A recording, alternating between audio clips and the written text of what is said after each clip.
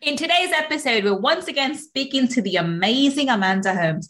Amanda is the CEO of Chet Holmes International, a company that has assisted over 200,000 businesses to grow over the last 25 years. She is the daughter of the renowned sales expert Chet Holmes, and she inherited the business at 24 years old of age after her father unexpectedly passed away. Amanda has since doubled CHI's clients over the last 2 years in a row. And today she's going to talk to us about how to increase your productivity by 500%. Let's find out. Money Mindset with Gul Khan podcast will help you to break free from your limiting beliefs, reverse your money shame, and blast through your money blocks so that you can live a life of unlimited abundance. In this podcast, we will talk about energy tools and mindset strategies that will help you to understand and change your relationship with money, whether you're in a job, profession, or working on your passion. Change your relationship with money to change your life. I'm your host, Gul Khan. Let's get started. Welcome. This is Gul Khan, your money mindset expert. And I am so happy and super excited because we have the wonderful, the beautiful, the charming, the amazing Amanda Holmes again. Welcome, Amanda. So glad to be here. Thank you, Amanda. And everybody has heard your intro again. Obviously, they know you from a Friday Feature.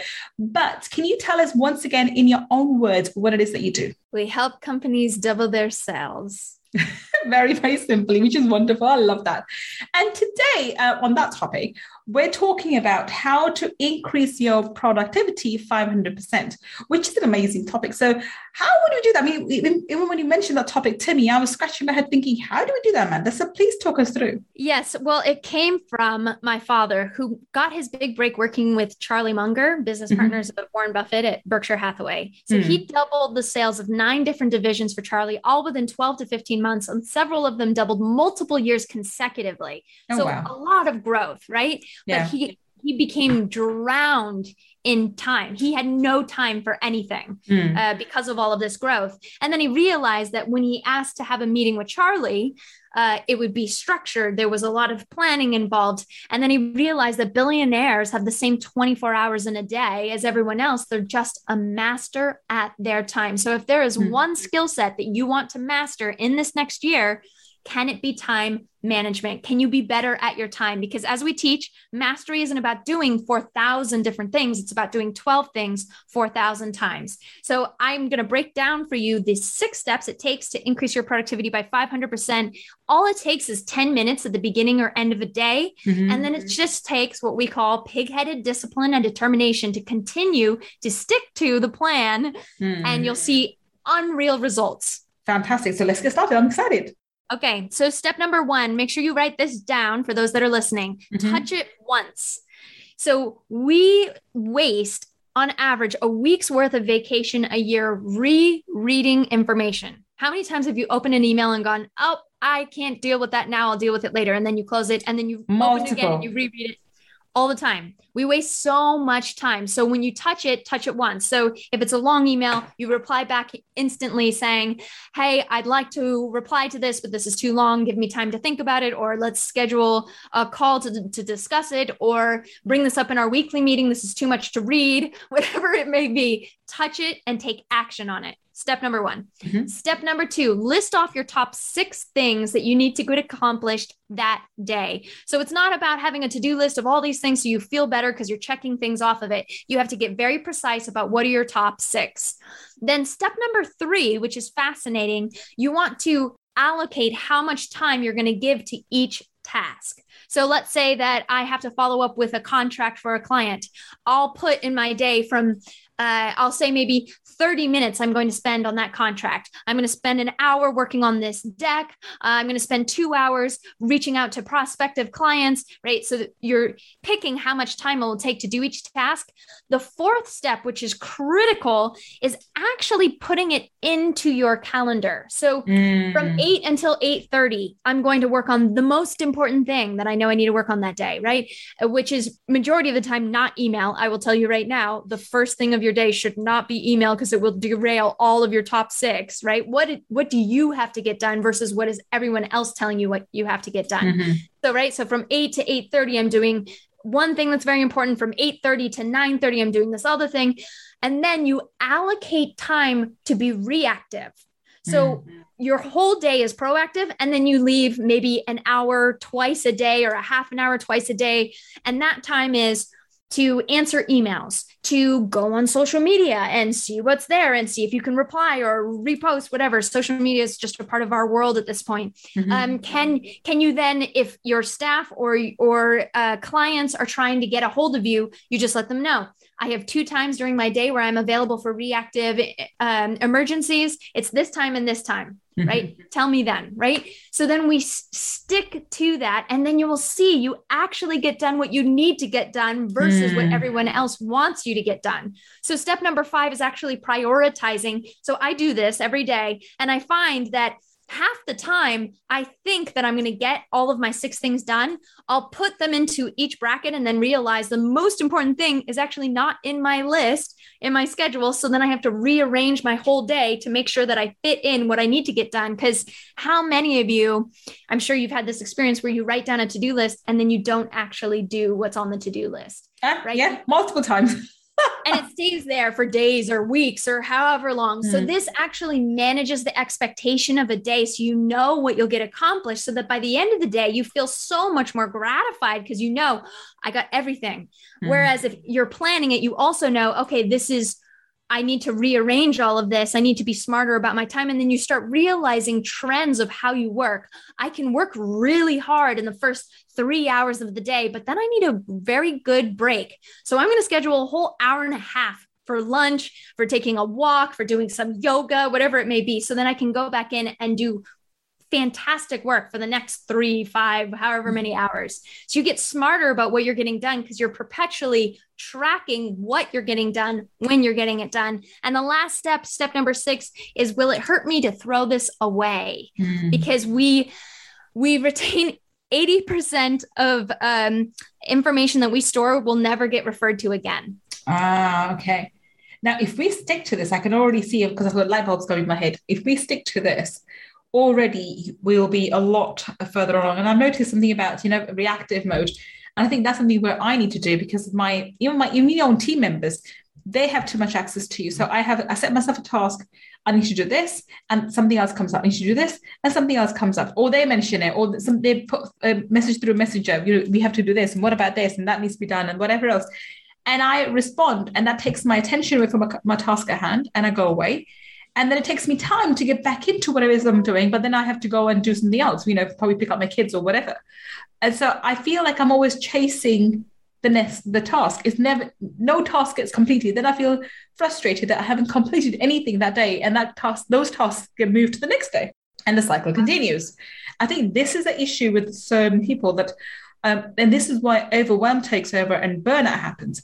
What I also find, and you tell me, you've done really, really well, especially, going back to our conversation on Friday. How did you deal with overwhelm? Because especially when you are, coming into a company like your dad's with 200 plus, employees, how did you deal with overwhelm? Because there's so many things to do. And you just mentioned within 24 hours, you were served with a legal notice. So how did you deal with overwhelm? Like, I've got this to do and that to do. Because I remember one of the things that I currently still struggle with at times is because I now have multiple businesses. And then I'm a full-time mother. I say a full-time mother and a part-time business owner. I always have gazillion things happen. And at times I'm like, I'm so tired. And there's no need for me because I haven't actually done any productive work. I've just been busy doing nothing. Does that make sense? Yes. Well, I'll give you a couple of pieces on that. So first off, on average, we look at our phones 96 times in a day. Wow. And a research study was done by University of Irvine, and they found that when you're deterred, when your attention is deterred, it takes 23 minutes on average to get back into focus. And in that 23 minutes, it's the equivalent of as if you had only slept 4 hours that night. So we're actually operating at a much lower mental capacity because of our inability to focus. So a huge part of this is what can we do to silence the noise, right? Like all of the little notifications that go off, how can we turn them off and only turn them on for that reactive time? I hope you are enjoying today's episode. If you want to learn more about my mindset strategies and energy tools to help you change your money mindset, then please register for my Abundance Mindset Makeover Workshop by visiting www.abundancemindsetmakeover.com. See you inside the workshop. Another thing with overwhelm, and I'll give you this example that one of my coaches gave me many years ago, and I always remember this. So for business owners, a lot of the time, they don't quantify their value. Now, you being from a law background, I'm sure you're used to having an hourly wage, right? Yes, an hourly rate, yeah. Yes. So majority of CEOs, you'll find that they spend so much time on things that are not in their pay grade, right? So if you said, okay, my hourly rate is actually $600 an hour or $500 an hour or $300 an hour, and then you look at your day and you look at all of the tasks that you're doing, and you have to ask yourself, are these tasks something that a $500 an hour or a $400 an hour person should be doing? Or is this something that a $10 an hour person could be doing, or a $25 an hour person could be doing? Because you're missing out on the opportunity cost if you're just operating, right? We just recently had a client that was licking stamps 15 hours every week. He was a business owner and he felt that he couldn't find anybody in Alabama. And we were able to show him that he could do it virtually and he could find somebody outside of his jurisdiction, because a business owner should not be licking stamps 15 hours a week. It's ridiculous, right? But every business owner has this, especially as you transition over and you're an entrepreneur where you're wearing every hat. You have to start realizing that there's some things that are worth your time, and then there's other things that can free up your time. I'm a big fan of outsourcing and VAs, and, you know, because we're so virtual today, especially post-pandemic, there's so much opportunity to put. I have a fantastic VA that has a master's in marketing, and she's $6 an hour, and she does better than some of mine that are $300 an hour. So really think, what is my hourly rate? What am I doing? Well, just list off your daily things that you're doing and see, is there somebody that I could put in here and I will make the money back because I'm focused on things that actually matter rather than this administrative duties, or rather than, right? There's so many things that can take us away. I love that. I think this is something that is very important. I think so. And I'm glad you said that. So when I left law about 10 years ago, and at that time, my hourly rate was, I think, 500. Obviously, I didn't get paid, then the firm did, but the hourly charge was £500 to £600 an hour. And when I started working, having my own business, especially when I became a coach, I struggled because I was trying to match the same hourly rate, and I struggled with, you know, thinking that my value was around 500, especially just charging my clients. And I'm so glad you said that, because that's just charging the clients, which had to, you know, mindset issues which I had to overcome with the imposter syndrome coming left, right, center. But also, I'm so glad that this is the exact thing. When we're running a business, I had to take an inventory here. So I have these tasks to do. And the very first one I did was from a home task. First of all, I don't enjoy doing cleaning. I don't enjoy doing ironing. So all of the stuff, that is something like I can hire someone for 15 or 10, 20, 15, 20 pounds an hour. They can go and do it. First thing done. So that's all been taken care of. What else can I give away? This can be given away. That could be. So I did that in personal life and in my business. And that's when my actual business took off. Otherwise, I was drowning in overwhelm. I had kids' clothes coming out my ears. I had, my other social media posts that were, waiting to be done. And I had these clients that I had to deal with, and I was literally struggling and drowning in it. But this is what I did intuitively. I didn't even think about it. I just thought, okay, you know what? In order for me to make more money, I need to pay someone to do all these mundane tasks. I can do it this way. And I started outsourcing and hiring people. But it's a mindset thing. I have people over at the moment who are, if they look at their hourly, rate, they must be on 40, 50 pounds at least. Yet they wouldn't hire, a cleaner to clean the house or something else, because that's extravagance. How's that extravagance? If you are, say, example, you're on £50 an hour and you pay a cleaner £15 an hour, you're think that you're not spending 15, you're saving £35. It's a mindset thing. Yes. and you have more time to do more productive things, including having the time to spend with your child or children or family, whatever. But this, unfortunately, people don't understand the relevance or the importance of this. I think this is where the overwhelm comes. And so, include all these 6 steps, but also really evaluate the task you're doing. Should you be doing those? Absolutely. Business owners get lost in the fray. I mean, it's just a crazy, your hair's on fire. You think that you went into business because you'd have more time, you would have the leisure to be able to decide your schedule, you'd make more money. 80% of CEOs' assets are tied up in a business. And how much is that going to staff or overhead? I think it's something around, there was a study by a New York bank that said that 42% of businesses don't make a profit. So where are the CEOs getting paid? And 80% of CEOs work weekends. Yeah. So I'm sure that they're not just not working during the week and only working during the weekends. They're working 7 days a week. So we went in for one reason, and now our company's running us instead of we're running the company. I think this is where time management is so important. And this is where the 6 steps you mentioned today are so relevant. We have to understand that we came in for a reason, otherwise we could have stayed in our jobs. I mean, I couldn't stay in my job. I hated law, by the way. Just to let you know, it was so wrong for me. I was good at it, would have done it, but now looking back in hindsight, you couldn't pay me enough to go back into law. But generally, most people enjoy their professions, whatever they do. And, if they left their profession with 5 or 10 or 20 years experience, they want something else, which is better. But most people, most entrepreneurs, and this is for those of you listening who can resonate with this, they trade the job for a self-employed job. They don't come and become a CEO. They end up becoming an employee for themselves. And then they work harder. They work weekends too. They used to have weekends off. Now they work weekends too because they're unable to manage the time. And they get drowned in overwhelm. This is what I find leads to overwhelm. And I find that this culture nowadays, and there's 2 people who come to my mind, and I love them both, by the way. I have the highest regard and respect for both of them. One of them is Elon Musk and the other one's Gary Vee. But if you look at their stories, apparently Elon Musk works 120 hours a week, and Gary Vee is something like, he works something similar, and just hustle.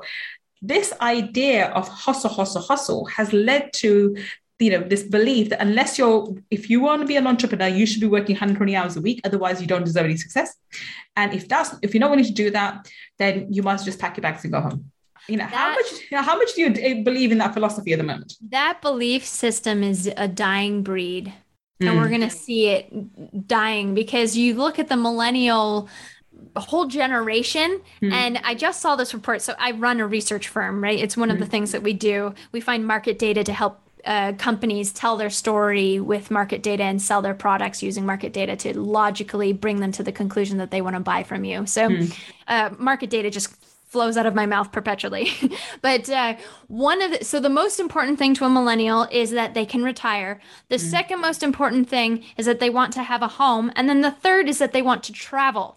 And then it's get married, and then it's have children for the millennial generation. So if we look at that, if travel is one of the third highest expectations of a millennial, it's not going to be, I'm going to work 120 hours a week.